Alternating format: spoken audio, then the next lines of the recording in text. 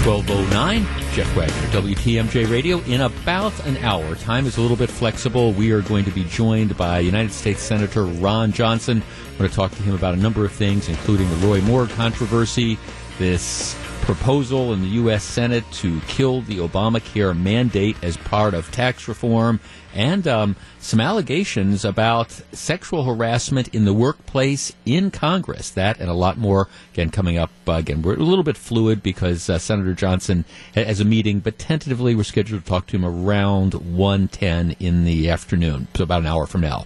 All right, we start off today's show like we start off every show. 3 big things. All right, now I want to give you a little advance warning here. I do not want to shock anybody.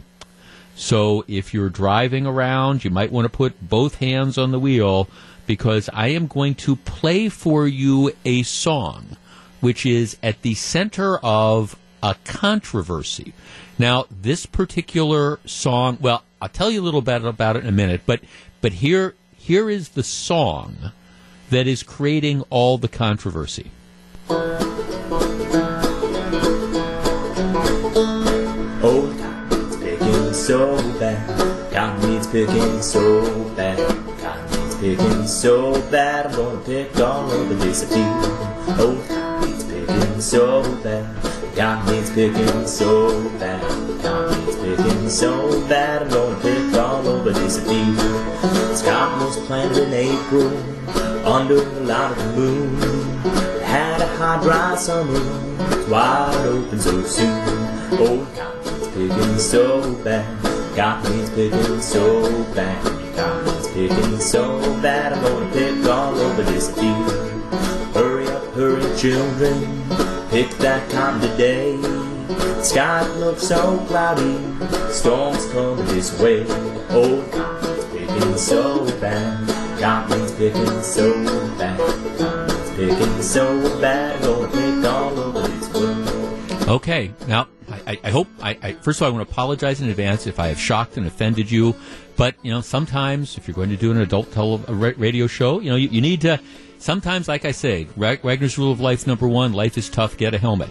That is a song called "Cotton Needs Pickin'." It is. I don't know where the song originated. I can tell you this.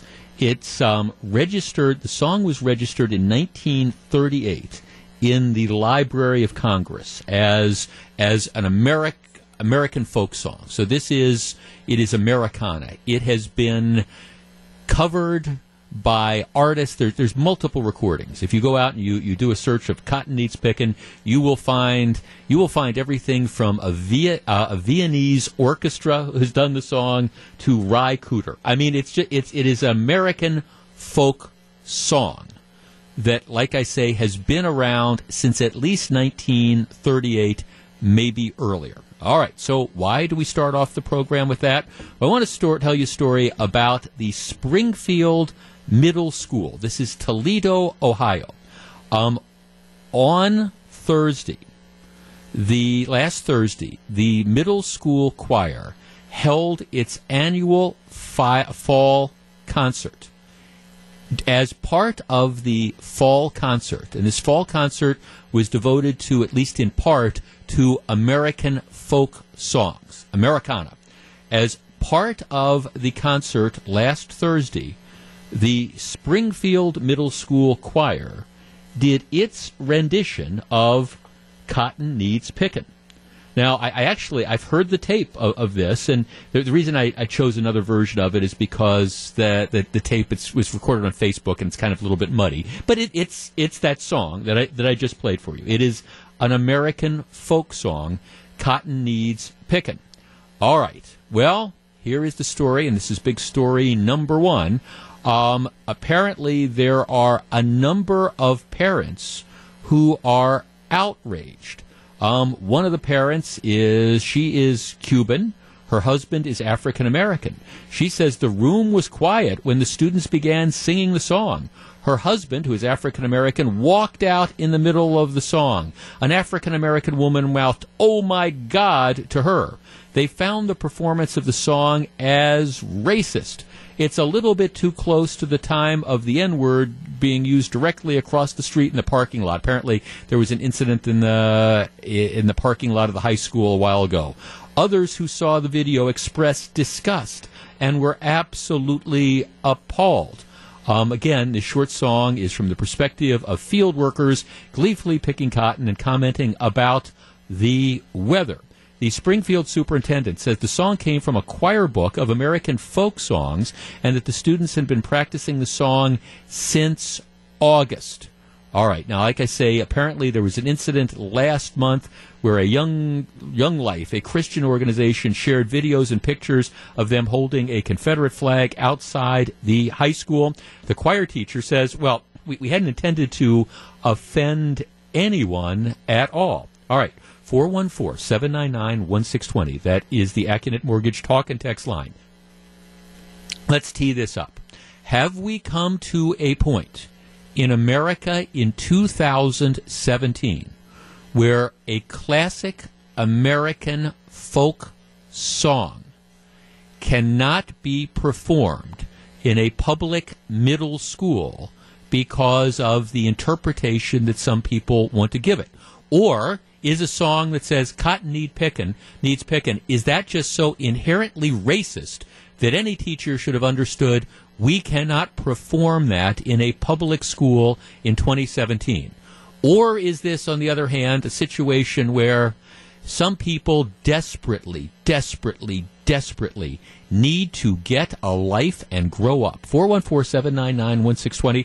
I'll tell you where I'll come down on this, and we will discuss in just a moment. If you're on the line, please hold on.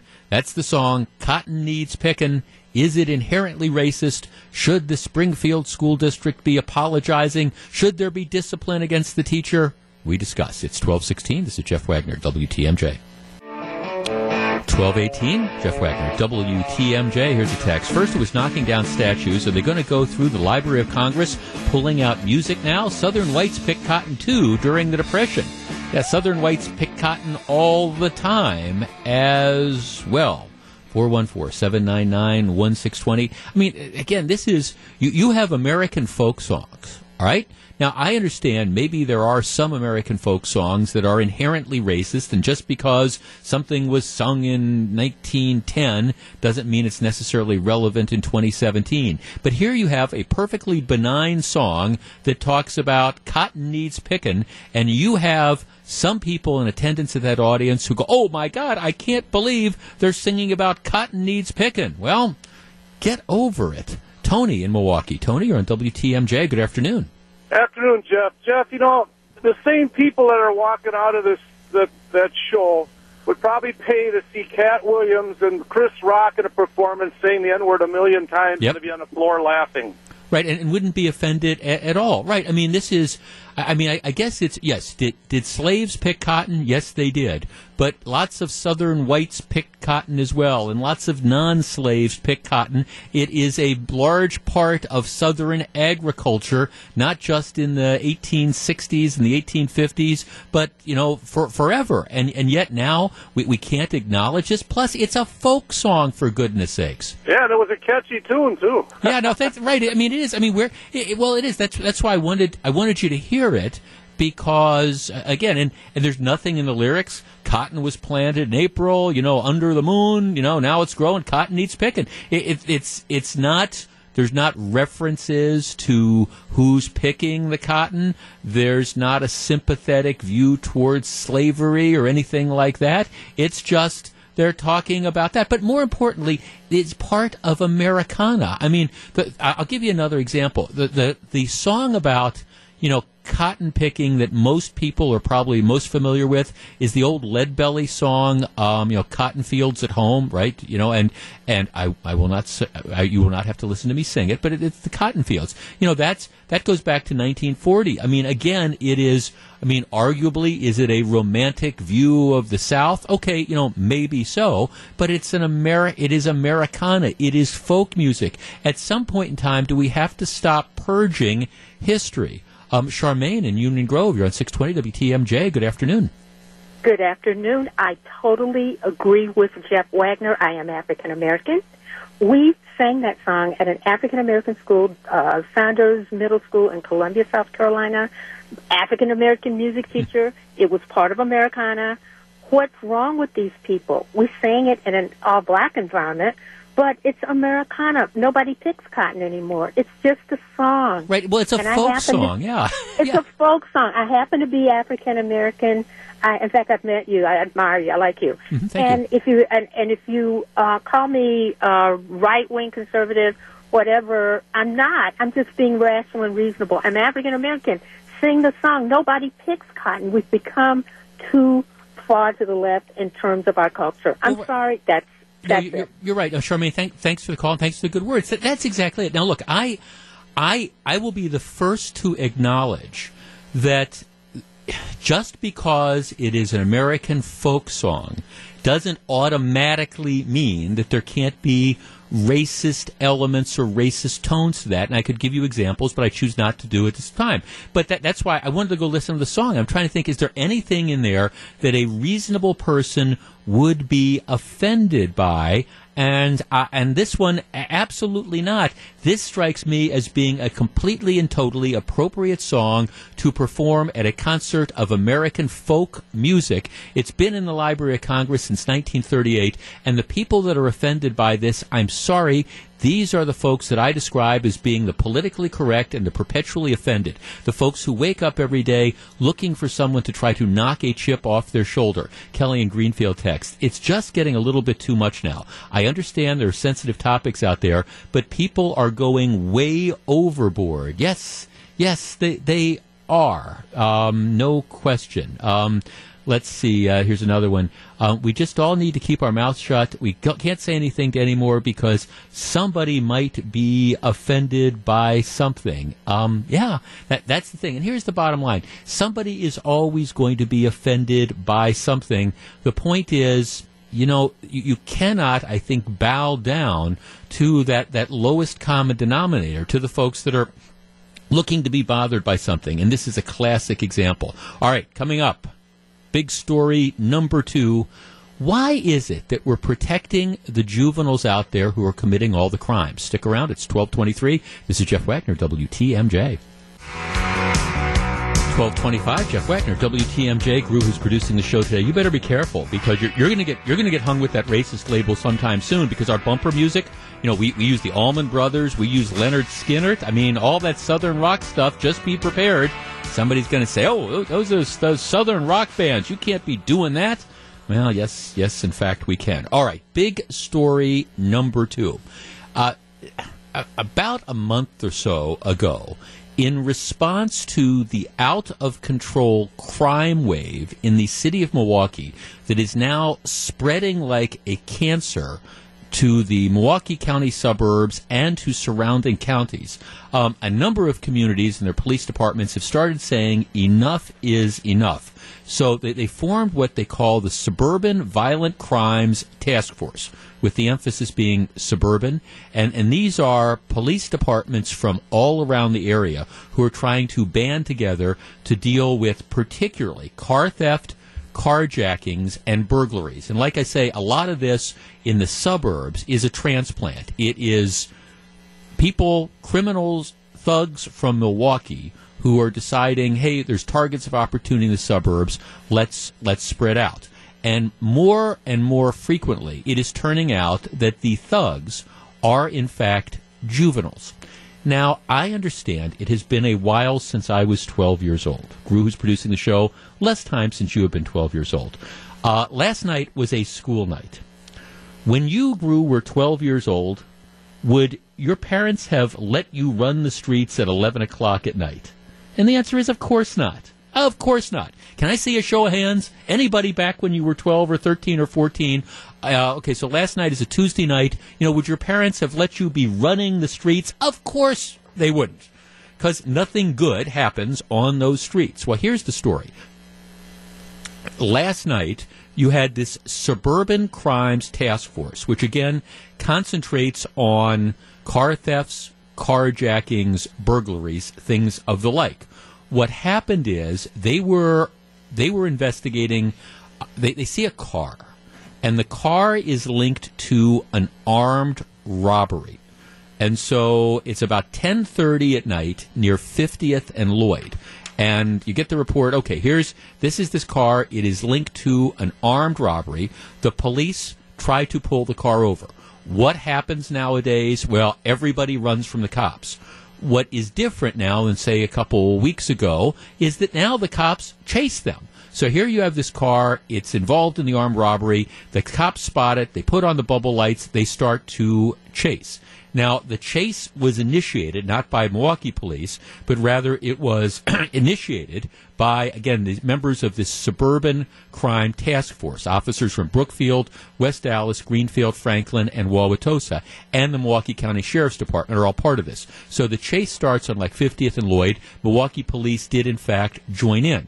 What happens is the car drives at a high rate of speed. And again, cops are chasing it because they think it's involved in an armed robbery. The chase lasts about 15 minutes and ends when the vehicle that is being pursued, this is the car driven by the bad guys, crashes into another vehicle near 25th and Wells. What happens is the punks / thugs / use whatever term you want, get out of the car and start running.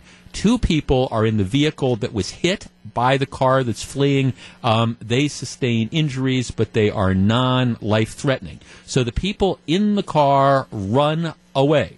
The police catch them. There are 5 people that are in the car fleeing the police. All of them are under the age of 18. All of them are juveniles. The oldest is 17. The youngest is 12. 12 years old, involved in a car, 10:30 last night, involved in an armed robbery, fleeing from the police. All have been caught. Now, I bring this up because I wanted to bleed into big story number 2. Here is the unfortunate truth of the matter.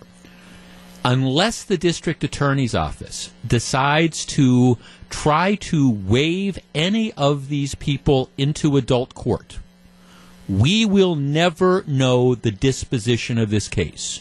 We will never know the people that are involved. We will never know what's happened to them unless the DA's office tries to waive them in. And I tell you, you know that they're not going to waive many of them in. Maybe some will. 414-799-1620. That is the Accurate Mortgage talk and text line. Juvenile courts have changed. Juvenile criminals have changed. I think it is way past time for us to stop protecting juveniles. I think the names of all 5 of those thugs / punks that were in that car last night should be made public. I think the disposition of what happens to them should be made public. I think the public has a right to know what's going on. How many people in that car had lengthy records? How many people had been through the juvenile court system before? I think it is time to unseal juvenile court records and make it public so we can find out, number 1, how the court system operates, and number 2, so if you live in a neighborhood where you've got these 5 kids that live in your neighborhood, you know and can protect yourself. 414-799-1620. That's the Accurate Mortgage talk and text line. Should we continue to keep juvenile records sealed in cases involving armed robberies or carjackings or car thefts or burglaries or more serious offenses? My answer is no. 1237, Jeff Wagner, WTMJ. The Bucks wind up the homestand this evening as they look for a season-high 4th straight win, welcoming in the Pistons. Ted and Dennis will begin Buckshot's pregame coverage from the Bradley Center at 6:40 here on WTMJ. All right, if you're just tuning in, last night, about 10:30, the Suburban Crimes Task Force, which is a group of suburban police officers formed to really kind of deal with what is largely the problem of criminals in Milwaukee, including juvenile criminals in Milwaukee, who, like a cancer, are spreading out to the suburbs, both suburban Milwaukee County and also surrounding counties, and committing crimes. And so what happens last night is they see this car. It's about 10:30 at night. They're involved in investigating. The car is associated with an armed robbery. They decide to chase. The car runs from them. Ultimately, it crashes into another car on like 25th and Wells. As always happens, the 5 thugs / punks get out, start running. They are all apprehended. the ages of the thugs/punks between 12 and 17. 12 years old, out 10:30 at night, driving around in a car involved in an armed robbery. Mom and Dad, do you know where your kids are? Do you care where your kids are? Obviously not. But here's the bigger point of this whole thing. Unless the DA's office decides to waive any or all of them, and they're not going to try to waive the 12-year-old in adult court, the public is never going to know about the disposition of this matter. We're never going to know whether these kids have lengthy records. My guess is several of them do. Whether they've already been put on double and secret probation. We're not going to know what happens to them. They are not going to be named because they are protected by the juvenile laws. I think these laws are hopelessly outdated, and I think this notion of let's not tell the public who it is that's involved in this, number one, does a huge disservice to the public because, first of all, it prevents the juvenile judges from getting the scrutiny they need. Like, why are you continuing to look the other way with somebody who's been involved in multiple offenses? Why aren't you treating them severely? And secondly, from the perspective of the general public, I mean, if you're one of the teachers of one of these punks that's involved in an armed robbery or carjacking or fleeing from the police, don't you think that you should know that? If one of these thugs lives in your neighborhood, don't you think you should know that? Why are we protecting these juvenile criminals? 414-799-1620. Let's start with Chuck in Brookfield. Chuck, you're first. Good afternoon. Hey, Jeff. I agree with everything you say, but I have to add a few points to this. Most likely none of these kids are attending school. Yeah. And they're out on curfew. 12 years old, though. 12 years old. How can you not be attending school at 12? But yes, I don't deny what you're saying. Yeah. So let's haul the parents in the court and give them some jail time, too. Or wonder why, or again, I mean, if you want to look at sort of child abuse, if you don't care enough about your kid to wonder where he is, I think it's a he, at 12, at 10:30 at night, driving around in a stolen car, maybe somebody else could get a shot at parenting, yeah. Thanks to. I mean, again, that's the. I mean, we ask. It's almost gotten frustrating. I've been doing a radio show in this market for 22, 23 years now, and I mean, you always can ask this question: where are the parents? And sometimes that's overused, but you know, the parents are completely and totally punched out. My guess is it is just a guess, but my guess is that several of the people in that car have been through the juvenile justice system on multiple occasions, have had their wrists slapped, and are out continuing to commit crimes. Maybe I'm wrong. Maybe it was the first time for all five in the car, but I don't think you'd want to bet too much money on that. 414-799-1620, that is the number. But the larger point is, why are we protecting juveniles? Now, I understand back when the juvenile code was written decades ago, we thought, we don't want to, they're not criminals. What they are is just misunderstood young people. And we want to protect them. We don't want to ruin their lives by saying that they were involved in, some scheme to toilet paper the principal's house. Well, that's not the people who are coming through the juvenile court system nowadays. It's armed robbers. It's carjackers. It's multiple car thieves. They're starting at the age of 12 or younger. Why are we not protecting society by coddling these thugs? Let's talk to Dick in Sheboygan. Dick, you're on WTMJ. Good afternoon. Thanks for taking the call. Yes, sir. And welcome back to the afternoon show. Thank you. The congregation says amen. I'm very glad to be here. Thanks. What I was thinking is any activity or any crime that the juvenile has participated in that would normally be a felony in a federal court or in an adult court, that should be automatically trigger the fact that their names and their records are therefore shown. Yep. And published. Yeah, I agree. No, I mean, I agree with you. I agree with you completely, Dick. That is my point. I think at some point in time, first of all, I think, and I have friends who work in the juvenile court system, they just shake their head at the way a lot of these cases are disposed of. And the general public never knows because juvenile records are sealed. So this gives the judges cover. It gives charging decisions by the district attorney cover because nobody can really hold them accountable because you never know how many cars did this kid steal. what exactly did this kid do, as long as they stay in the juvenile court system. Once they get waived into adult court, then it's different. Then you can go back and say, my God, this kid was 17, was waived into adult court for armed robbery. What did they do before that? Well, you never know those type of things. I think that's silly. Now, again, maybe you want to say, all right, for petty offenses, for things like shoplifting or TPing somebody's house or something, all right, we're still going to protect the juveniles. But I'm sorry, once you get around to stealing cars, I don't care if you're 12 or 13 or 14, if you're delinquent because you're out there stealing cars, I think people should know that. And I think the neighbors, wouldn't you like to know?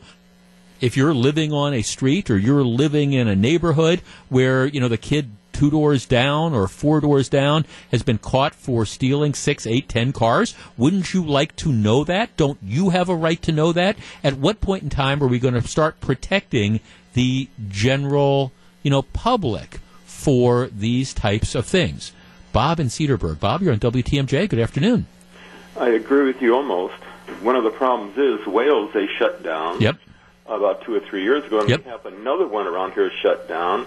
And Catch-22, if it was there and it was needed, what idiot would say, "Oh, shut it down. We don't need another one"? I think what they did. Now, thanks for the call, Bob. What they did in an effort to try to save money is we shut down a lot of these facilities, and now we ship kids up to Lincoln Hills, and you got to work to get into Lincoln Hills. Up north of Wausau and all. I think that was a bad decision. I think the answer to the spiraling juvenile crime is not sending less kids to detention facilities. It is sending more kids to detention facilities, and that requires a commitment of resources. But here's the way I look at it. Whatever it's going to cost to build the juvenile correctional facilities, I think is worth it, because what happens is you've got these juvenile thugs that are out there. They are running the streets. They are committing more and more crimes. Get them off the streets earlier. Try to work with them for education. Try to work with them for rehabilitation. But at the same time, protect the rest of us. But I agree with you, Bob, that I think it was a mistake to close some of the facilities we had around here. I would reverse that. I would open more, and it's going to take more taxpayer dollars. But can I see a show of hands? Seriously, if we were to say, all right, this is where this money is going to go. We are sick and tired of the revolving door criminal system that puts dangerous juveniles out on the streets. Can we see a show of hands? Who wants to have them locked up? And I think most, perhaps not all, but most people would say, yeah, we're sick of having our cars stolen. We're sick of being hit by these 16-year-old kids or 14 or 15-year-old kids driving 80 miles an hour, blowing through red lights and slamming into vehicles. But the larger point still to me is let's stop protecting them. Let's name names. Let's identify who these people are, and let's recognize that this is not the 1950s anymore. This isn't Leave It to Beaver, and if you decide that you're going to commit serious crimes, well, the public has a right to know, because I think it's all about accountability. And yes, you find out when they turn adults, when they become adults, and then they commit something and they get charged, you at least find out what their adult record is, but you never know what they did as kids. And in many cases, you look back at what they did as kids, and most people would say, why were they on the streets? It's 12:46. This is Jeff Wagner, WTMJ. We've got U.S. Senator Ron Johnson coming up in about 20 minutes, and big story number 3 in less than 3 minutes. Stick around. It's 12:46. It's 12:50. Jeff Wagner, WTMJ. Here's some text. This chase started a block from our house in a quiet residential neighborhood. That car was easily traveling 70 miles an hour when it went past our house. This is the car that's involved in the armed robbery containing 5 kids ages 12 to 17. Car was easily traveling 70 miles an hour when it went past our house, not to mention a parade of police chasing them. It was a miracle they made it to 23rd and Wells and did not kill anyone. That's Eileen from Milwaukee who texts. Plus, she says, meanwhile, our 11 and 12-year-old boys finished their homework and were in bed. Yes, but of course, that's because you care about your children, unlike so many of at least a portion of the parents who are responsible for allowing these thugs to run the street. Let's see. Human Services wants to keep these families together. They won't separate them. That's the problem. We need to break the cycle, remove the kids. Here's another text. The Wisconsin State Legislature needs to draft a bill to release juvenile records now. That's from Dan. Dan, you are absolutely correct in that regard. Let's see. Here's one from Dave. It's time to protect the law-abiding citizens of Wisconsin from the juvenile justice system.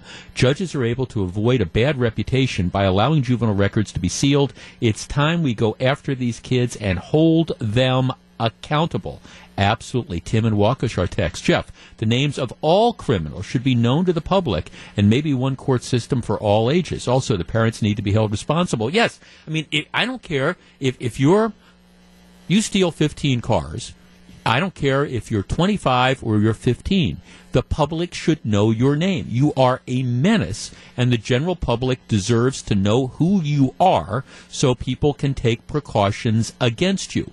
The public also deserves to know what happens in your matter. If you steal 15 cars or you're involved in an armed robbery and the DA's office decides not to try to waive you into an adult court and a juvenile judge decides, hey, I'm going to just send you back into the same environment you came from, the public deserves to know. Number one, so people that live around the kid or his teachers or whatever can protect themselves from the dangerous thug. And number two, so you can know what your judges are doing. Just saying.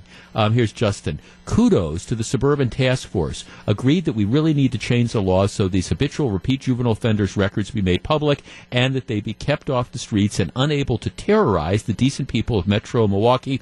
Outstate lawmakers who mistakenly think juveniles are misguided youth who need to be coddled need to wake up after spending a few nights around here. Actually, where I disagree with you, Justin, is I don't think it's outstate lawmakers that are the problem. The problem is that it's situations, I think it's a lot of the urban legislators, a lot of the people who represent, for example, the city of Milwaukee. Oh, well, we don't want to hold these people accountable. Don't you understand that we need more midnight basketball? And I'm not against midnight basketball. Okay, I'm not against that type of stuff, and I have no problem with trying to figure out how you deal with root causes. But I'm a law enforcement guy, and once the social approach to it, once the touchy-feely, let's have the midnight basketball things fails, and you've got the kids that are out there stealing cars, well, at that point in time, that's where I think it becomes a matter of public safety, and the public deserves to know who it is, whether you're 15 or 25 or 35 or 45 and 55, who it is that is terrorizing the different communities, and if we've got judges that are letting those people, again, ages 15, 25, 35, or 45, back out on the street to terrorize us, we deserve to know who those judges are, so maybe you can vote them out next time they come up for election. Here's another one of our texts. I totally agree with you. I say if it's a misdemeanor, fine, but if they are crossing into felonies like auto theft, and by the way, the DA's office, as a matter of policy, if you just steal a car, they will not waive you into adult court. They just won't. Car theft is a felony, but if you're a juvenile, and again, carjacking is different. Use a gun, it's different. But just go out, steal cars, and you are pretty much guaranteed that you are not going to be treated as an adult. How whacked out is that? Anyways, I totally agree with you. I say if it's a misdemeanor, fine, but they're crossing into felonies. Adult crime should equal adult punishments. Whatever happened to the curfew? Yeah, don't make me laugh about that. Whatever happened to that? All right. Coming up next, the continuing tale of Amber Schmunk, Mom of the Year. Stick around. It's 12:55. It's 109. Jeff Wagner, WTMJ. Glad to have you with us. We're scheduled to talk to U.S. Senator Ron Johnson shortly. This was we're a little bit flexible because when we booked this, I knew he was supposed to be coming out of a meeting just about now. So I said, well, we'll be a little bit flexible. Sometimes you book these with hard times, and this was kind of like, as soon as the senator's available, and I see our phone lines ringing right now, so always prompt as well. A lot of stuff going on in Washington, of course, and lots of interesting things going on as well in connection with this. Is this the senator, or are we going to have to delay it? Rue?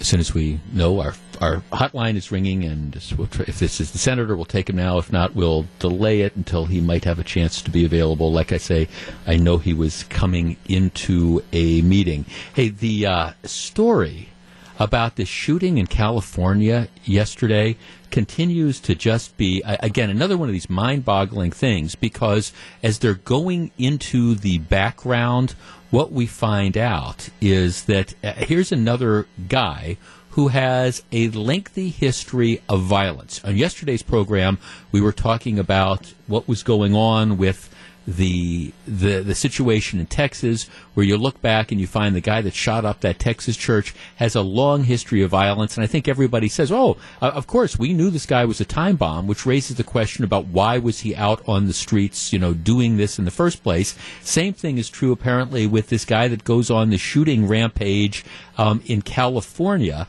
If they're looking at the background of this, he ends up being a situation where he's violent, he's crazy. You've got somebody who's 44 years old who has an entire history of trying to again expose and exhibit all sorts of violent tendencies. Okay, so Ron Johnson's stuck in a conference and going to try to join us in a little while later on in the program. Okay. I appreciate them calling and letting us know. We'll work the senator in whenever it fits in with his schedule. Again, but you have this whole history of, again, violence, people who are dangerously mentally ill.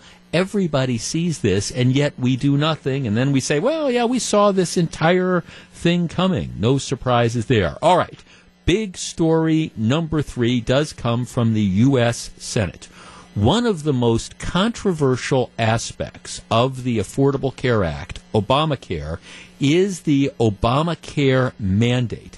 The mandate is what says that everybody has to have insurance. And if you don't have insurance, you have to pay a penalty. As part of the mandate, though, if you qualify for subsidies, the government picks up some, and in some cases all, of the cost of your insurance, and that adds a whole lot to the overall cost of the Affordable Care Act. The individual mandate is one of the most controversial aspects of Obamacare, in that it tells people you don't get to make your choices. If you're a healthy, 24-year-old. Now, I personally have always made the decision to have insurance, health insurance. I think it's crazy not to, but it's a decision that I have always made to do that. If you're a healthy 24-year-old, faced with, and you're in perfect health, and you think, okay, do I want to spend a lot of money for a high deductible policy that I'm probably never going to ever be able to cash in on? In other words, the deductibles are so high that I'm paying this money, but I'm probably not going to get anything out of it. You don't have a choice. You don't have a choice. You are told by the government that you have to have this insurance, even though it may make no economic sense for you to do that. So the proposal that's going through the U.S. Senate now as part of tax reform would say we're going to eliminate the individual mandate. Now, of course, the estimate is that this could save about $300 billion over the next decade. However, the catch is it would result in, they estimate, maybe as much as 13 million Americans being covered by health insurance by the end of that period. Now, it's not that the coverage and the insurance wouldn't be available, though. It would be people making an individual decision to say, you know what, I'm going to choose not to participate in the Obamacare program because, in most cases, it's going to be, I just don't think I'm going to get anything out of this. So, let's tee this up. 414-799-1620. That is the Acunet Mortgage talk and text line. I have always found the individual mandate to be particularly offensive. And it's not, again, because I don't think people should have insurance. I think they should. But at the same time, This is something that says to many Americans, you have to have it, even though the likelihood is that you will never be able to take advantage of this, and we expect you to pay for it. And that strikes me as being wrong. Now, I understand there's these larger concerns about you need, in any sort of health insurance system, you need X number of healthy people that pay in to cover the claims from the less healthy. But for many, many people, and maybe you're one of those, for many, many people, you're never going to use it. And that's the frustration that I hear. I hear people say, hey, I've got these premiums, and the truth of the matter is if I'm under Obamacare, particularly if I make over a certain amount of money, I don't get the subsidies. It costs me, fill in the blank, $10,000, $11,000, $12,000 a year. The deductibles are more than that. Unless I'm going to rack up major, the catastrophic type of loss, I'm not getting anything out of it, and I'm willing to take that risk. Now, I don't necessarily think that that's a good choice, but should the government be telling you that you can't make that choice? 414-799-1620 is our number. We discuss next. If you're on the line, please hold on. This is big story number 3. The U.S. Senate looking to end the Obamacare mandate as part of tax reform. It's 1:17. This is Jeff Wagner. It's 1:19. Jeff Wagner, WTMJ. Greg in Appleton texts, if removing the mandate on insurance and it is now optional to enroll in insurance, how can they say millions will be without insurance? Isn't it actually millions will choose to go without insurance? Yes, that's not the way it gets presented in the media, but that's right. It is people who make the decision that says, okay, this money that I am now being required to pay is useless to me. The deductibles are so high and the costs are so great that I am paying for something that I will never use. I would rather take the risk of being self-insured or whatever. Now, to me, the answer is, candidly, is to open up insurance markets and allow people, instead of being stuck in the Obamacare exchanges, to be able to buy insurance that fits their needs. So again, if you're worried about the most catastrophic type of situation, you buy a policy that covers you in the event you get that cancer diagnosis, but makes you responsible for covering most of the day-to-day types of things. But regardless, by eliminating the mandate, you would go back to a system where people could decide if they wanted to buy something or not. They could make an economic choice. What's wrong with that? 414-799-1620. Let's talk to Rich on the north side. Rich, you're on WTMJ. Good afternoon. Good afternoon, sir. Just a quick thought. I don't understand why the healthcare insurance can't go the same direction as auto and home insurance. Full coverage or liability. If you want to get insurance that covers everything for any situation, you're going to pay more.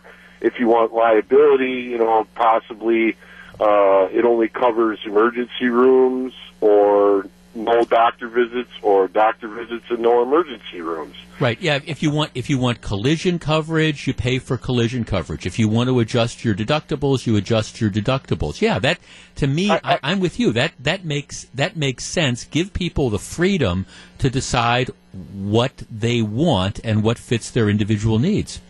It just doesn't make sense to me, because all the other types of insurances that you can get, you have multiple choices of what to do and how much to pay and how much to cover. And in health insurance, you have no choice. I I worked for a place that paid $110 a week for insurance. That's what, $5,500, $5,700 a year? And on top of that, I had a $7,000 deductible. Right. So I'm looking at $12,000, $13,000 out of my pocket before you could collect the dime. A month. Yeah, before you could collect the dime. So, right. Why, under an ideal situation, you should be able to, wouldn't it be better for you to get a cheap policy that covers you in that catastrophic situation? You get that ultimate diagnosis, but not have to pay for all this stuff that you're never going to be able to use because of the cost and the deductible. You're out $12,000, and your medical expenses, my guess, probably don't come close to that on a yearly basis. No, and you can't use it. You have to meet a certain criteria right. To deduct it from your taxes. Right. Yeah. Exactly. Right. Right. Exactly. It's. I guess in that. See, that's my point. Again, I think these are individual decisions that you end up getting. That you end up making. Now, for many of us who get our insurance through our employers, you don't have those monster deductibles. I think our deductible at Scripps here, I think it's $2,500 or $2,800. Okay, so I mean it's a manageable sort of thing, and you do reach a point where at least there's a chance that you're going to be using that insurance. But at the same time, you've got all sorts of people who are paying for something that they are never going to be able to use. And to say that this means 13 million people are going to be without insurance, that's not correct. It will be at least a large portion of those people who make the decision that they want to go uninsured and they're willing to take that risk. Sue in Milwaukee. Sue, good afternoon. Hey, I'm surprised that you don't realize that we had a system like that. It didn't work, and it caused, a what do you mean it didn't work? Financial crisis. What do you mean it didn't work? Folks who had huge medical bills and huge, they lost their homes. In poor times, they just had no coverage for their families or their spouses. So in Wisconsin, the system before, in Wisconsin, the system... It was a complete meltdown nationwide. In Wisconsin, the system before... Sue? It's a simple... Sir, I'm trying to explain to you my position. I've been listening to you for several minutes. And Sue, I'm trying to ask you, Sue... And I'm trying to tell you I understand you're saying... your short-sighted view that somebody might be able to say, okay, I don't know why my employer is spending this money on me. I really don't get it, because they should just be putting it in my pocket. I don't really need insurance. That sounds like what you're trying to say. No, I'm saying that individual. Why don't you go to your employer and try to Sue, get I want to go back to your basic premise. Sue, sorry. We're not going to have a conversation if you refuse to listen to the question. Your basic premise is the whole system was in a meltdown. No, it wasn't in a meltdown, Sue. I don't know what planet you are on. Actually, in Wisconsin, before Obamacare, we were much better off than we are under Obamacare. You had multiple choices that were around. There was a high-risk pool that people could participate in if you had the pre-existing issues, you needed pre-existing coverage or something like that. People could you had many more choices. You could pick your doctors, you could pick your health care plans, you could tailor the type of insurance that you wanted to your needs, and it was working. Now, in many counties in Wisconsin, you have extremely limited choices. For many people who are trapped under that, they are paying a ton of money for coverage that they are never going to be able to use. Now, I understand nationwide there might be issues. We had issues with pre-existing illness. I get that. And you need to, quite frankly, I think if we adopted the Wisconsin model and you found that going across the country, we would be a lot better off.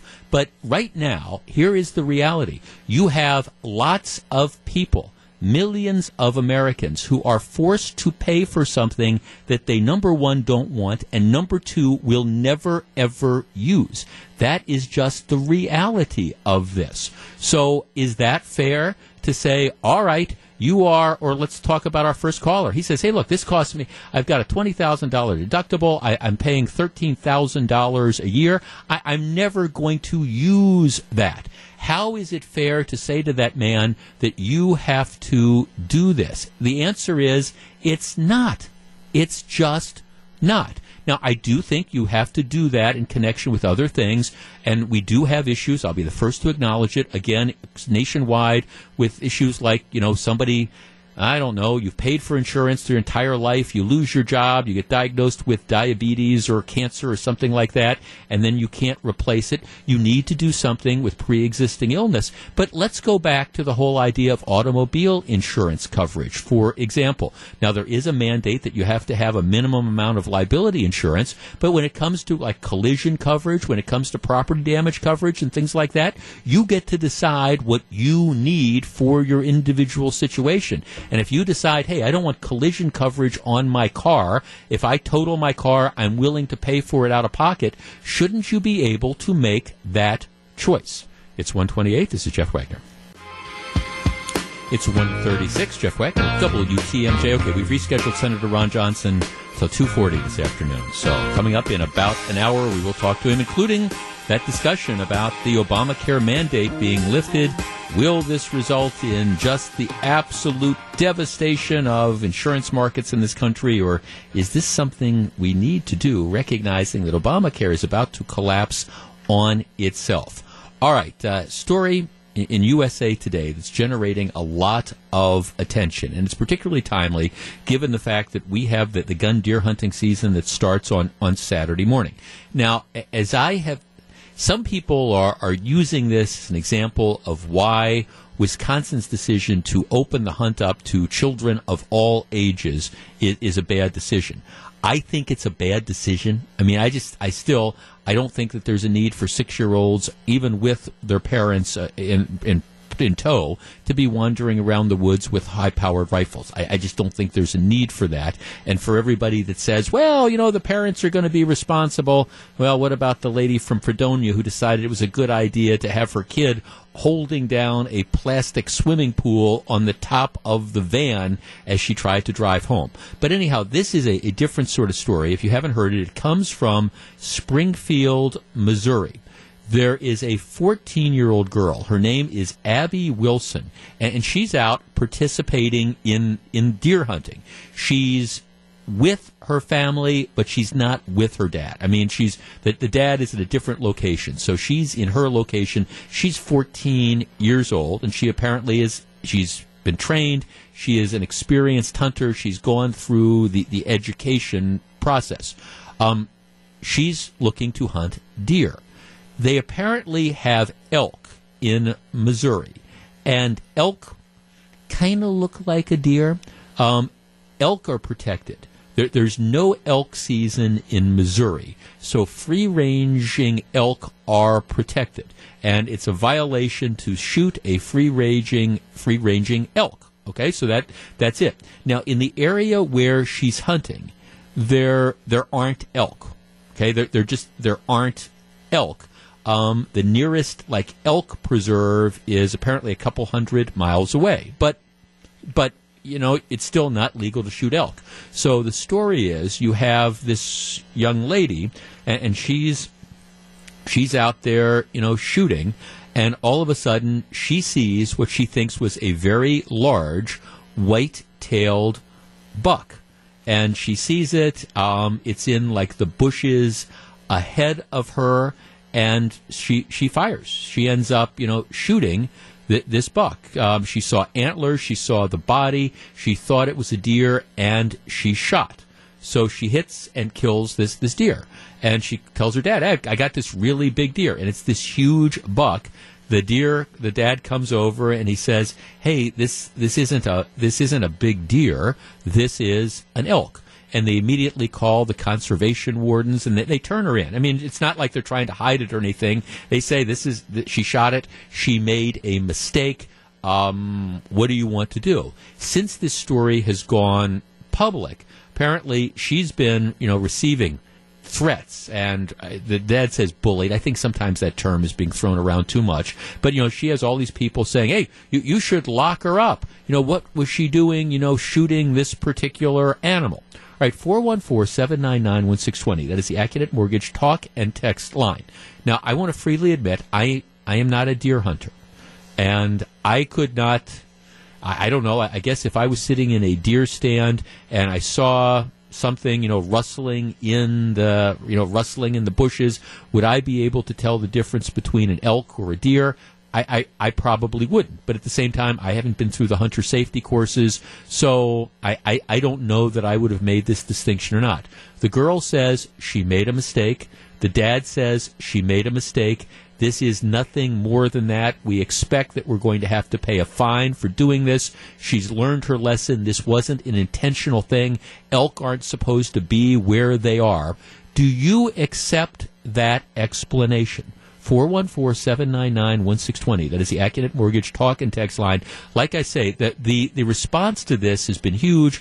Lock her up, fine her. This is irresponsible. Or does this strike you as being a legitimate mistake? I guess I lean into that latter category. I don't think this is because of her age. I don't think this is because she wasn't trained enough.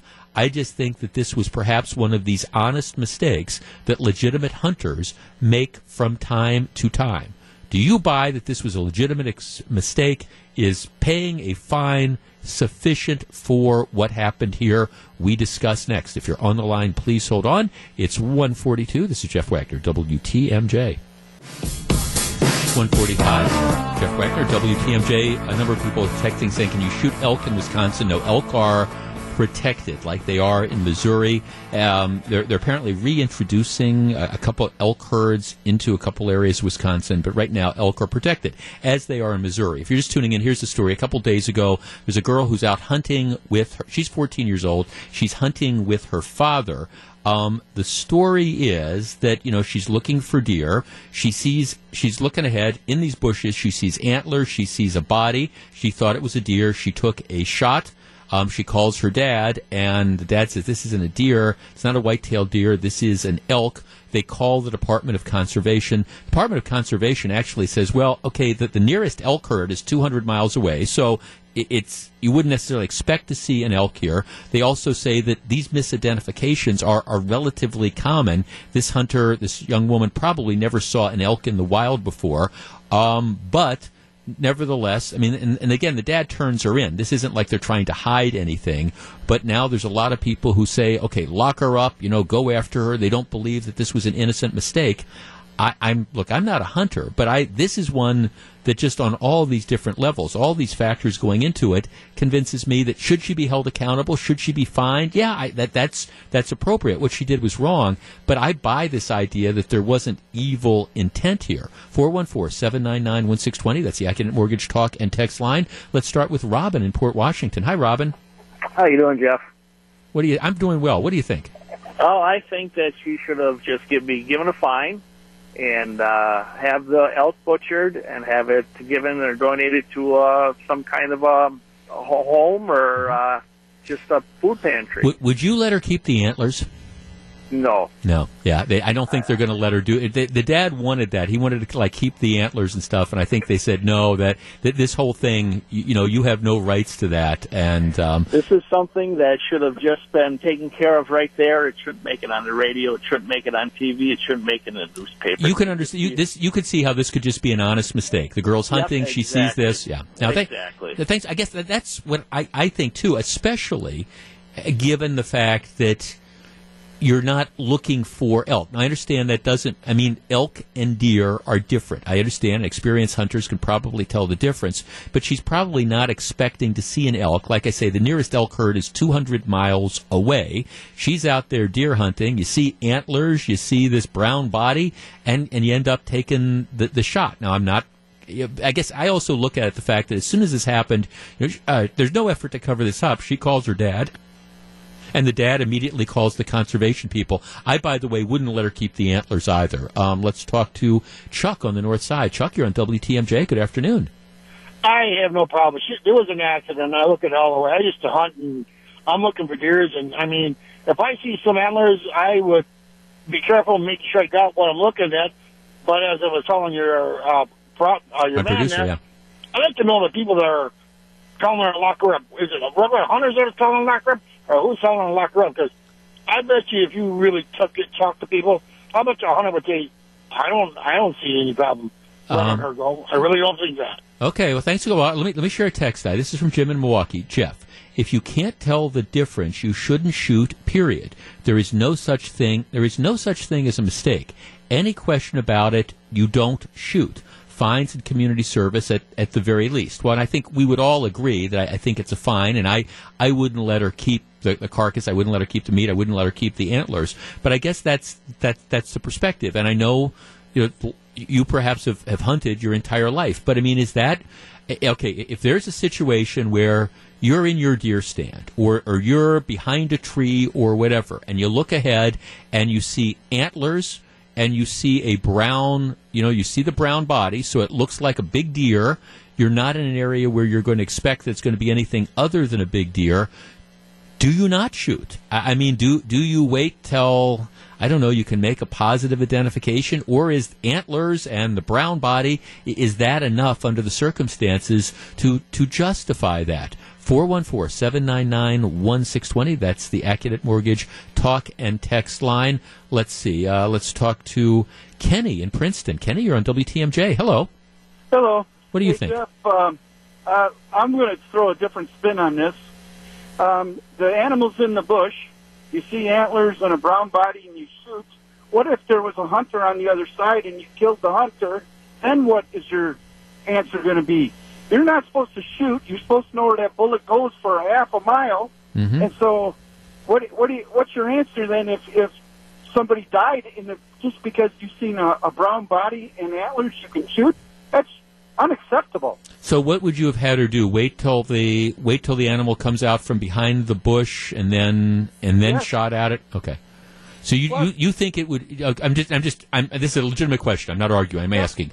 So you think if somebody's out hunting deer on Saturday morning and they see the antlers, they see the brown body behind the bush, that they shouldn't take the shot. They should wait till it comes out from cover. Is that what you're telling me?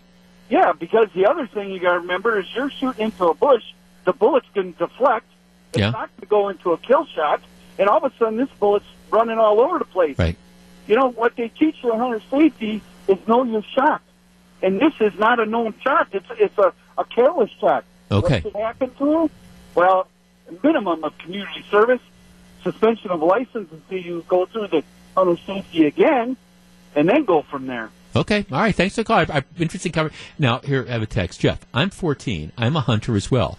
I have never seen an elk in the wild, and I probably would shoot as well if I would have seen the antlers in the body, but I would have also called and be obliged to pay the fine or any punishment. Let's see. Mitch says, Jeff, you're right. Obviously no criminal intent, or they would have never called the warden. People who say lock her up need to get some perspective on this. 414-799, 1620. And again, I'm hearing from a number of people who say her error was, again, she didn't know that she had a clean shot, so she should have delayed it. Of course, I don't know exactly what she was looking at. She did. The shot, as it turned out, did kill the animal. It was only then that they found out that this wasn't an animal that she was allowed to shoot. 414-799-1620. Let's talk to, Steve in Green Bay. Steve, you're on WTMJ. Good afternoon. Hey, Jeff. Hi, Steve. Thanks for taking my call. Yeah. Your previous call kind of stole my thunder, but what she did was totally inexcusable. You don't shoot until you're absolutely sure of your target. Mm-hmm. People don't realize when you pull that trigger, that bullet, there's no way of getting that bullet back. Oh, yeah, yeah. In my mind, what should happen to her is she should lose her hunting privileges for 3 years, have to go back through hunter safety training, and pay whatever fine. That's just inexcusable. Do you think... it's the basic tenet of one of the 5 rules they teach you about firearms. Do you think it's an honest mistake to mistake an elk for a deer? Because I'm getting a number of people... Not. Yeah, okay. My grandkids, when we look at pictures and books and that, they know the difference. I've hunted both. Deer, maximum deer, 200 pound, elk, close to 1,400 pounds. Right. It's just right. It's not an honest mistake. It might be honest, but it's a stupid mistake. Right, or a careless mistake. My big concern is more shooting when she didn't know what it was. That's just totally unacceptable. Right. You wouldn't lock her up. Fine. No, she'd never hunt with us, so I'll tell you that.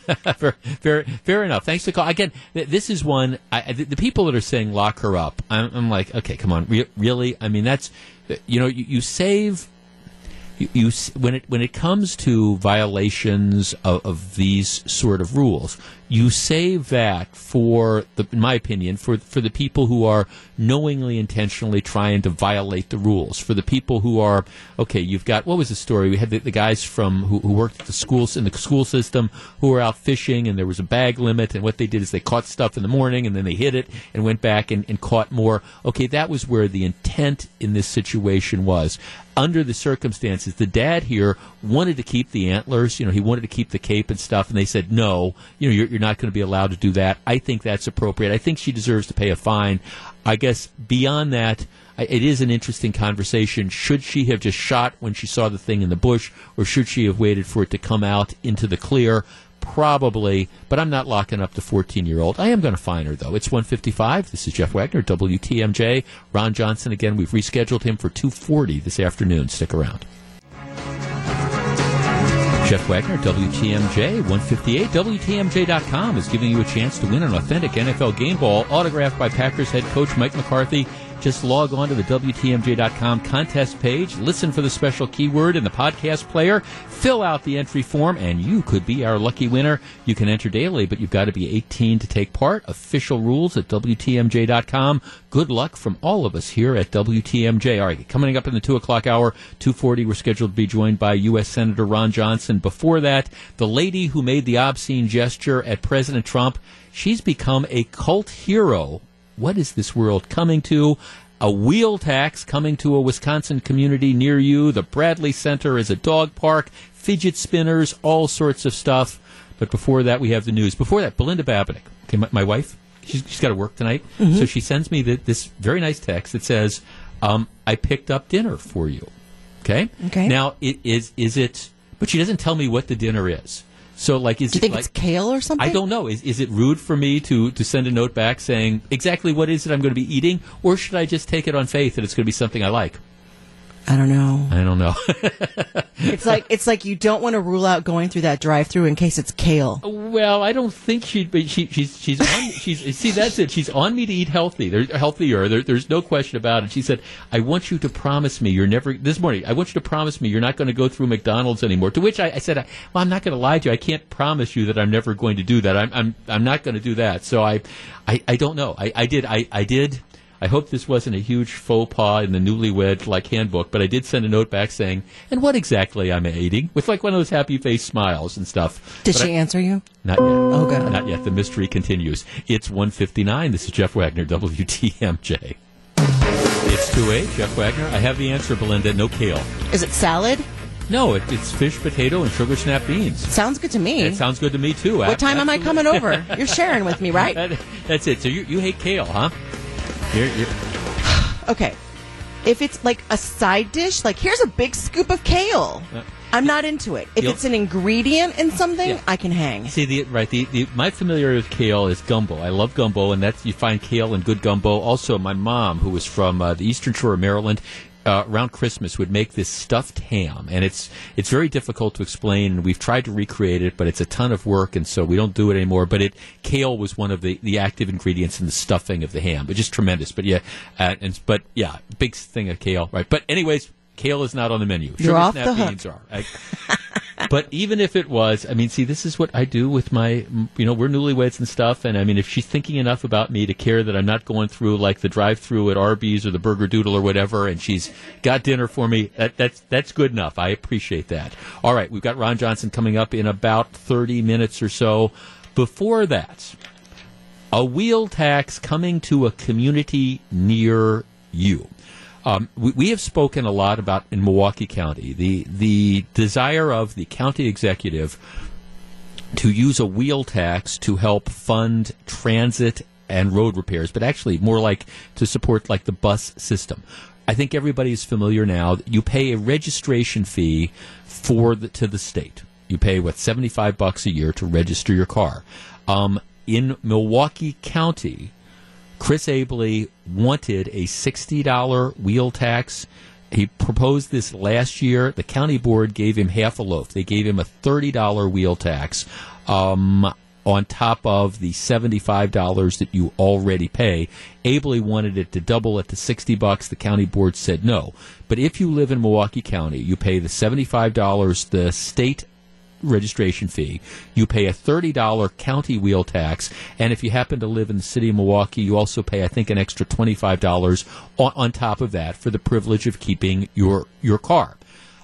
That's been a huge controversy in Milwaukee County, of course, and the truth is, while Chris Abley had wanted to double it, he got a lot of what he wanted. He got a $30 wheel tax. It's just the county board said enough is enough.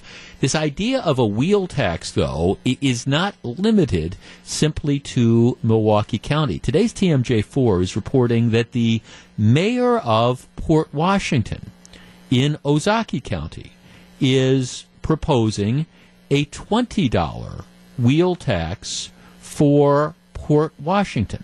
He says, and this is the story on today's TMJ4, wheel tax is an idea that's been floated in Port Washington for several years. The mayor says this tax would generate about $200,000 in new revenue per year. So that means that if you live, for example, in Port Washington and you keep your car there or cars there, you'd have to pay it per car, and this is a $200,000 tax increase on residents of Port Washington. The mayor said that, if we look over the next 10 years, we need to generate about $20 million in road repairs over the next decade. We end up borrowing for this. This is the idea of the wheel tax. It wouldn't cover all the repairs, but it would be a start. The mayor says, my argument is, let's make a collective investment now, a minimal investment of $20 per vehicle to make sure we're doing right by our current city residents, but also so we're not passing along this burden needlessly to future residents. He says he hopes the Common Council is going to consider this. Today's TMJ4 goes to one of the local restaurants there, and one person says, well, I'm kind of neutral on this. I only have one car, so it's not that big a deal. Another resident says, we already pay enough in taxes. It's going to start at $20, but then it's going to be $30, and then it's going to be $40. We don't need this anymore. All right, no more taxes. 414-799-1620. That is the Acunet Mortgage talk and text line. Now, I use Port Washington as an example because this Milwaukee County, the Milwaukee County experiment/experience is starting to spread. More and more communities are looking at ways of raising revenue, and one of the things they're doing is turning to, again, the wheel tax, going after people that have cars. The argument would be, well, we need road repairs. Now, of course, in Milwaukee County, Chris Abley, to his credit, was honest enough about saying, hey, this isn't necessarily just road repairs. I want to use this to help support the bus system and all. Up in Port Washington, they say, hey, no, this is our way of using this to pay for, again, road repairs. 414-799-1620. That is the Acunet Mortgage talk and text line. All right, coming to a community near you, the wheel tax. Is this something that we should start using on a community basis? Is this something that, for example, let's talk about Ozaukee County. Here you've got the mayor of Port Washington who is pushing for this. I'm sure there are needs for the county roadways as well. Should Ozaukee County, should Washington County, should we be looking at the Milwaukee experience and saying, all right, let's have each little city impose its own wheel tax, and then let's follow it up perhaps by a county-wide wheel tax, or are there other ways to deal with things? How does this go? It's one thing to see how stuff plays in Milwaukee.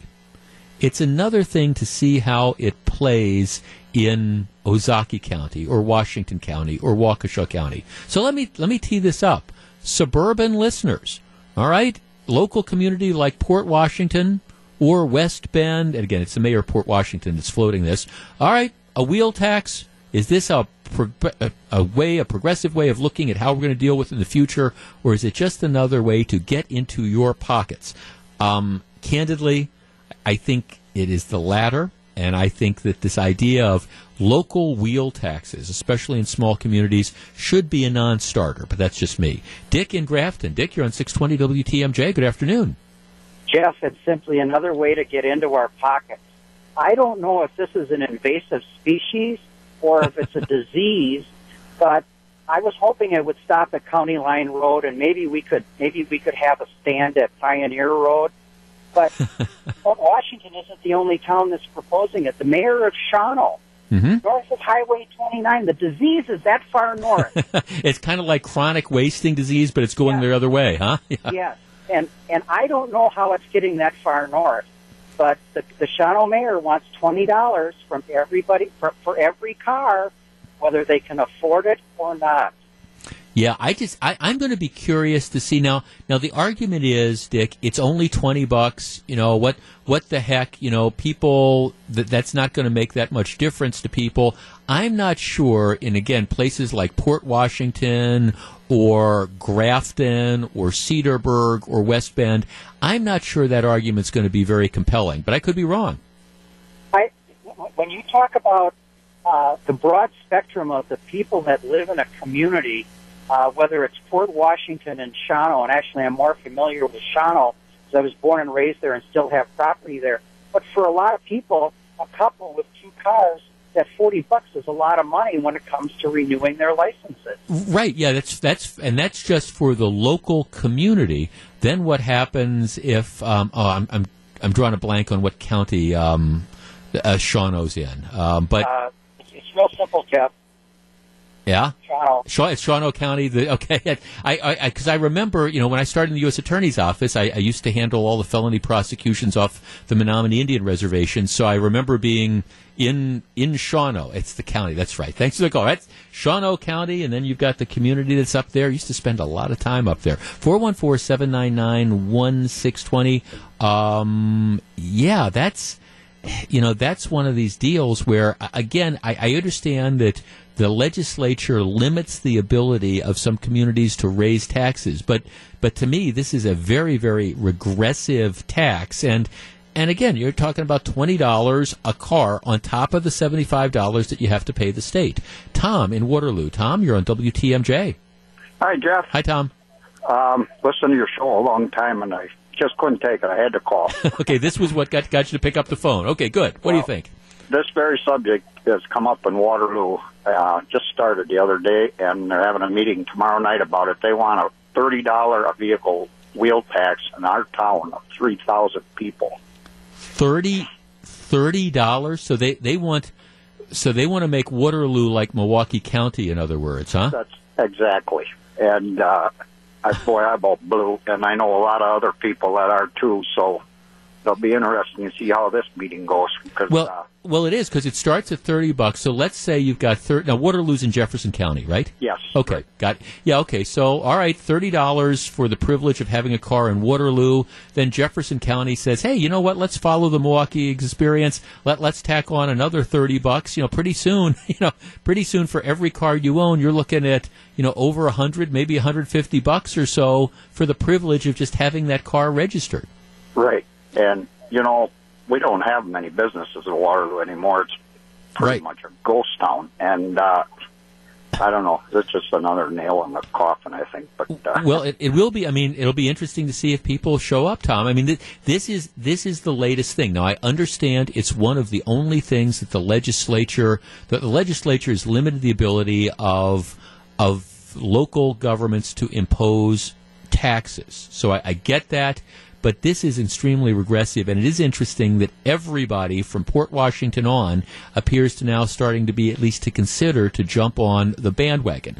Will the city council adopt it? Well, that's a whole nother story. But just be aware, this is a tax. If you hear us talking about it in Milwaukee County or the city of Milwaukee, it is and could very well be coming to a community near you. Be warned. It is 2:19. This is Jeff Wagner. 2:22. This is Jeff Wagner, WTMJ. Could part of future interstate expansion involve a self-driving car lane? That's one of the things Foxconn officials are after. Hear the full story with John and Melissa at 5:20 on Wisconsin's Afternoon News. About a week or so ago, maybe a little bit more, we talked about the story about this woman who, her name was Julie Briskman, and she was the one, she lives in Northern Virginia, and she she was the one who was out on a bike ride one weekend afternoon, and she was riding in the area, kind of like the Northern Virginia area, near one of Donald Trump's golf courses, and he was coming back or going to one of the golf courses, and she's on the road, and she makes the obscene gesture. This is this woman. She's 50 years old. I mean, really, it's kind of like, hey, Peter Pan, grow up. But she makes this obscene gesture at the president's motorcade. Ha, ha, ha. Somebody takes a picture of it, and the picture goes up on the Internet. Not content with just being the unknown person on the bike who's making the obscene gesture, she immediately then comes out and owns it. Hey, this was me, and she's proud of this, and she goes and she takes this picture and she puts it up on her Facebook page as a profile, and she identifies herself to the world as the woman who was making the obscene gesture at the president's motorcade. What happened next was, and her company, that is a government contractor, her company finds out about it. Actually, I think she disclosed it. She said, look, I think you're going to find out about this anyways. This is me, etc. And then they let her go. So that becomes the huge story, and we talked about this. My attitude was, you embarrass. It's not a question of free speech. You have a right to do it.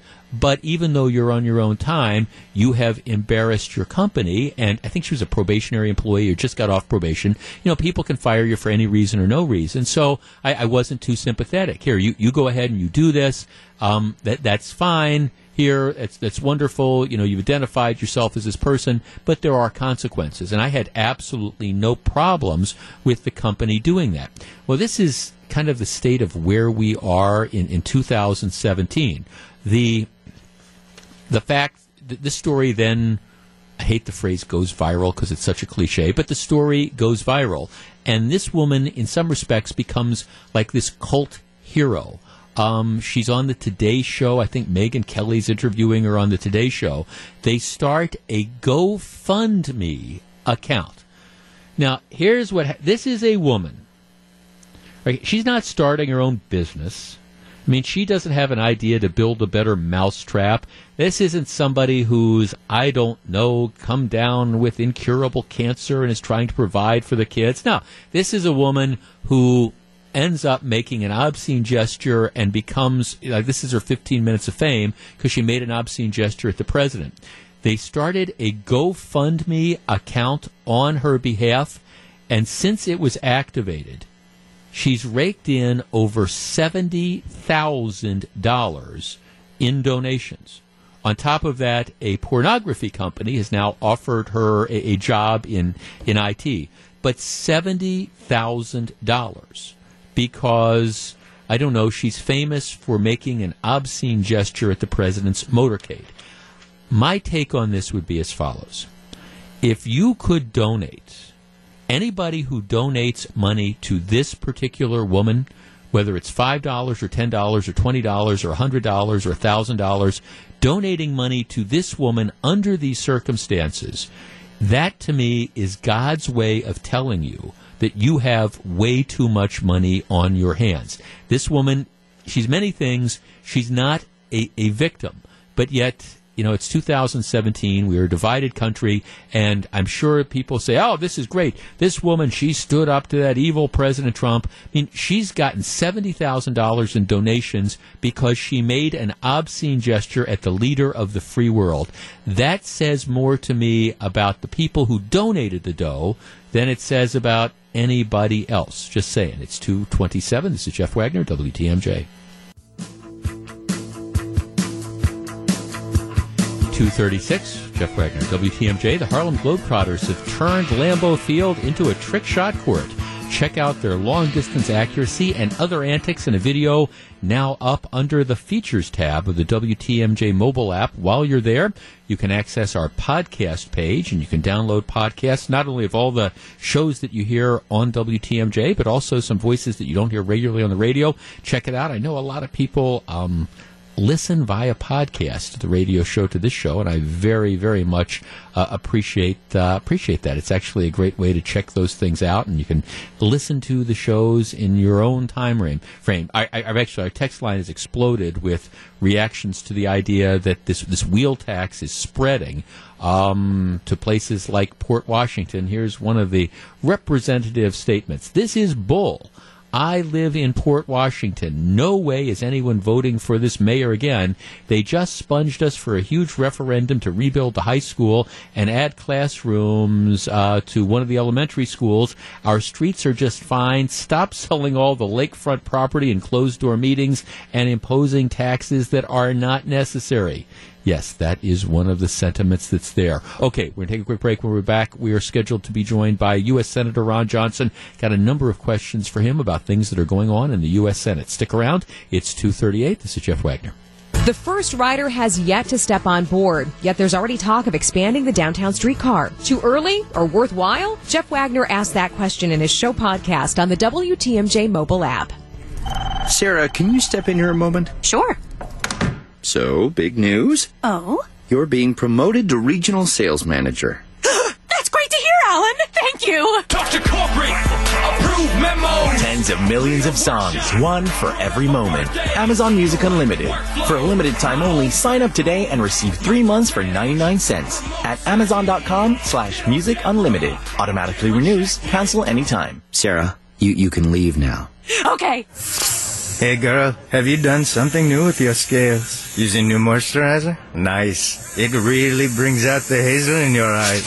Oh, hold on. Are you using whitening strips too? Your fangs look good, girl. Really good. A really charming snake charmer? Surprising. What's not surprising? How much you could save by switching to Geico. Wait, what? Have you been doing Pilates too? Geico. 15 minutes could save you 15% or more. Before he was a senator, Ron Johnson was a job-creating, successful businessman. So Senator Johnson knows lower taxes will boost economic growth and help hard-working Wisconsin families. We're counting on his leadership to simplify the tax code by nearly doubling the standard deduction and closing loopholes. The first $24,000 of your family's income would be tax-free. Tax reform will strengthen middle-class families, expanding the child tax credit and putting more money back in your wallet to save for college and retirement. As a fiscal conservative, Senator Johnson understands we need to fix the deficit, and a growing economy can help. And this plan will spur real economic growth, creating good jobs and raising incomes for a brighter future. Call Senator Johnson at 202-224-5323. Urge him to pass real tax reform and create good Wisconsin jobs. Paid for by National Taxpayers Union, NTU.org. Tune in every Sunday morning at 5 a.m. to the Senior Living Today show with Luther Manor. This is WTMJ's Libby Collins. We'll go into depth with consultants from Luther Manor to discuss a wide range of topics designed for seniors, about seniors, and those who love them. Breakfast blitz, end-around lunch, downfield dinner, or a classic green and gold tailgate, the right call starts with a stop at Century Foods. Now through Wednesday, save on Dairy Pure or True Moo Milk, half-gallon selected varieties, 2 for $3. Shed Spread Country Crock, 45-ounce tubs, selected varieties, $2.99. Flavor Pack Vegetables, 12-ounce packages, selected varieties, 4 for $5. Keebler Townhouse Crackers, 9 to 13.8-ounce packages, selected varieties, 2 for $4. From the best picked produce to the best meat in town, game day, or any day. Think Century Foods, the right call every time. You've been heard to say you don't mind the cold because your veins run green and gold. But truth be told, when the tundra gets frozen, the frozen get to Century Foods for the chance to forego snowdrifts and shovels for sun, sand, and a 7-night all-inclusive Apple Vacations trip for 2 to Iberostar Playa Mita in Mexico, complete with airfare, hotel, dining, and drinks at the resort. No purchase necessary. Go to Century Foods Facebook page to enter. It's 2:41. Jeff Wagner, WTMJ. We are joined live by the senior senator from the state of Wisconsin, Ron Johnson. Senator, good afternoon. Well, Jeff, how you doing? I am well. Senator, I'm not going to bury the lead here. Our breaking news is you've announced that you oppose the GOP Senate tax package. Is that correct? Yes, but don't make too big a deal out of that. What I'm trying to do is really make sure that the framework is honored, where they recognize that in lowering the corporate rate to become competitive globally, which is just imperative, I'm completely supportive of that we don't leave pass-through entities behind, which is why they proposed a 25% pass-through rate. The problem is neither the House or the Senate bill delivered on that. And I literally just got off the phone with the Speaker Ryan. I think they kind of realized the problem. They're trying to work through it. So I'm just looking forward to working with my House and Senate colleagues to fix that particular problem, and then I'll be fully supportive. So again, I don't want to blow this thing too out of proportion, but I do want to in its current form. No, I'm not supporting it because we have to fix this. This is a serious issue. For people who might just kind of get lost in the numbers, can you kind of give us like the Reader's Digest version of what it is that you're discussing? Right, this is complex, and let me apologize to listeners if you're not tuned in to tax accounting. But pass-through entities are the subchapter S LLC sole proprietorships. That the reason they're called pass-throughs is the income of those businesses pass through to the owners, and the taxes are paid at the ownership level at individual progressive tax rates. C corps are handled separately, and we're dropping their tax rate to make it competitive globally. And so you've got that difference between the tax treatment. I just want to make sure that we maintain that domestic competitive position and balance between those two. And again, both the House and Senate version aren't maintaining that right now. And you anticipate, as you were saying, you've talked to Speaker Ryan, and you anticipate this is something that people realize is an issue, and you don't see this as necessarily being a major stumbling block to tax reform? Well, it is if we don't fix it. Right. But again, I'm hopeful. Part of the process here is the Joint Committee on Taxation has to crank out scores, and then you have to go back and see, if you're proposing something, what has happened with the score, because we've constrained ourselves with this $1.5 trillion static score that, truthfully, if we do this right, should be easily made up for economic growth. That's how you increase revenue to the federal government. And, Jeff, just to prove that point, just got the recent revenue figures for fiscal year 2017 in. We've increased revenue by $1.2 trillion per year since 2009's recession. So that's with meager economic growth. Just think if we unleash the American economy. So that's what I'm fighting for, is just a recognition that these, some of the larger, more successful pass-through entities really are the engines of innovation, of job creation, of economic growth in communities and states, and we just can't leave those pass-throughs behind. Again, the writers of the framework recognize that, why they propose that 25% rate, but then in this kind of arithmetic exercise that is a tax reform here in this alternate universe, that was just difficult to achieve, and so we got to keep working on it. Senator, one of the aspects of the Senate Republican tax reform bill that's getting a lot of attention is the idea of eliminating the individual insurance mandate under Obamacare. Where do you stand on that? No, I'm fully supportive of it. That is, that's a wacky score to begin with. We talked about that during the health care debate, but it's a wacky score that helps us make the tax reform permanent. It's about a $338 billion score. It's not real, but it's real when it comes to Washington, D.C. accounting. So, we would use that, and I'm fully supportive of it. What do you say about people who would say that this would essentially devastate Obamacare if people no longer were required to have to buy the insurance? Well, we're hearing word from CBO is looking at reevaluating that score. They don't have enough time to do it because they're coming to the conclusion that it's really not that key. Particularly at this point in Obamacare, it didn't work that well. We have so many Americans, generally low-income Americans. I think 85% make less than $50,000. In Wisconsin, we have like 100,000 people pay that penalty. 86% are under $50,000. So this is hurting low-income Americans, and it's just not working. So let's eliminate it. Senator, obviously one of the big issues that's being covered in national news and we talk about here on the radio a lot is the controversy out of Alabama involving Roy Moore. You early on in the proceedings said that if these allegations of sexual harassment are true, you think he should step aside. Where do you stand on that today? Well, I think we all recognize now if more people come forward, they're incredibly credible. And I think all of us are asking for Judge Moore to stand aside, have a writing candidate. I don't know what the options are, but let's put the bottom line here is I think everybody knows, Democrats and Republicans, that Alabama voters want a Republican senator. They don't want a Democrat senator. And we just got to figure out which way to, under the rules and, legally, to hopefully grant that wish to the Alabama voters, but not have that individual be Judge Roy Moore. Now, I don't want to go too far down the road with this, but I mean, one of the options should Judge Moore refuse to step aside and actually win the election, one of the choices would be that the Senate making a decision not to seat him. Is that something that might be under consideration? I think that's probably what would happen. Now, apparently you have to swear them in, but as a body, we can decide not to exempt somebody, and I think just based on, again, the very the credibility of the allegations. I don't think Judge Moore would ever become a United States Senator.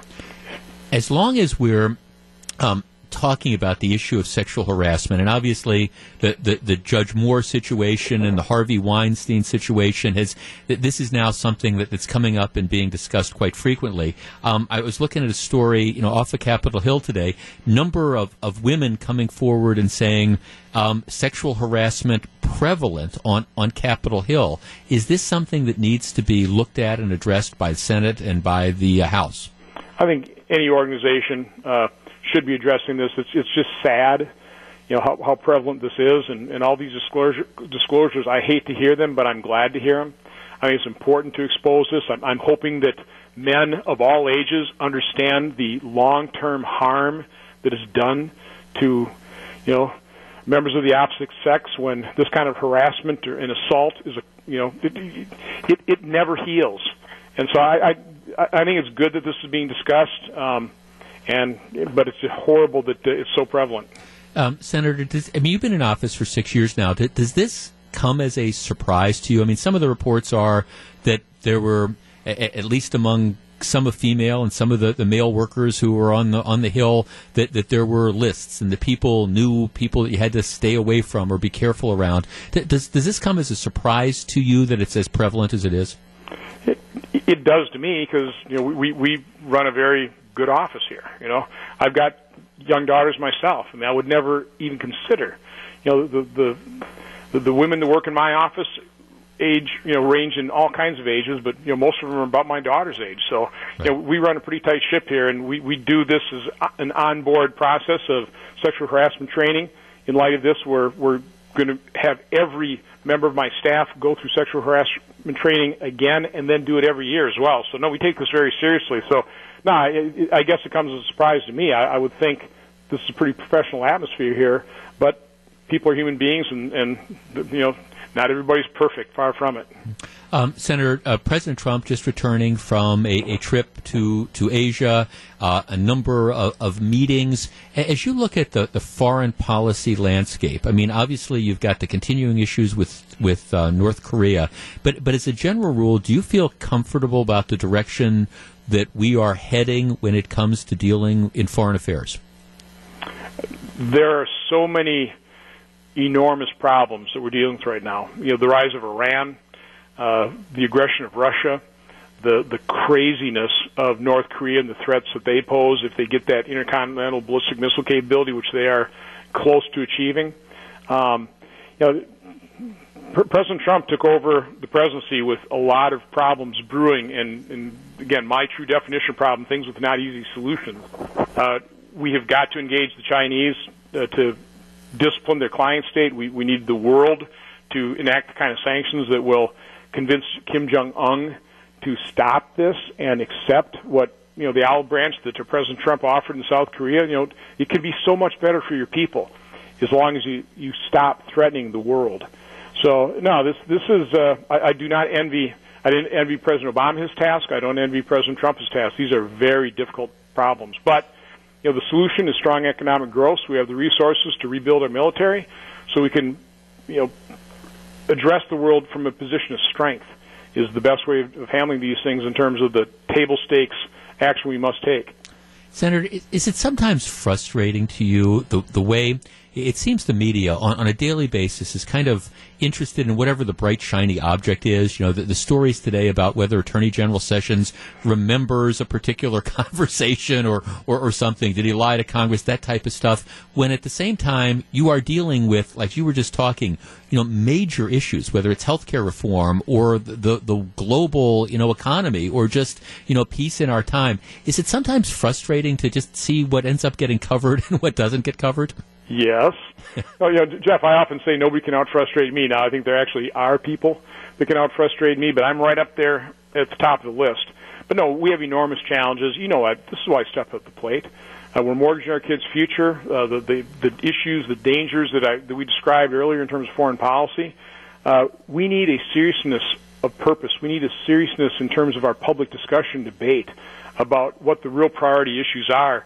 And, you know, there aren't easy solutions, whether it's domestically, with, you know, how do we solve our debt and deficit issue? You know, what do we do with, you know, to produce a competitive tax system so we do get the best out of our economy, so we have opportunity and bigger paychecks for every American?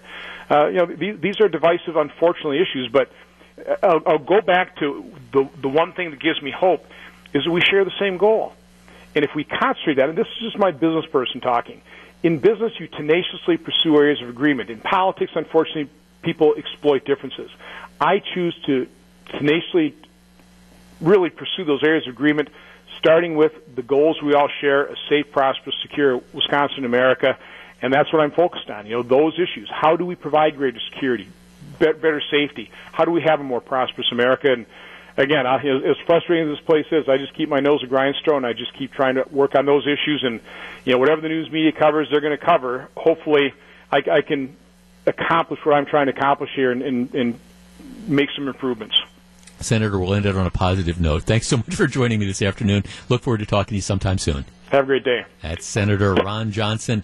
Yeah, I mean, the story is he's coming out against the tax reform package, and obviously you can't lose that many votes. I think he supports it. He's explaining, you know, the details. There's an aspect of it that he thinks needs to be changed, and that's what he is pushing for. It is 2:54. When we come back, we're going to be talking to John McCure, who's, of course, going to be leading the program of Wisconsin's Afternoon News. Stick around. This is Jeff Wagner, WTMJ.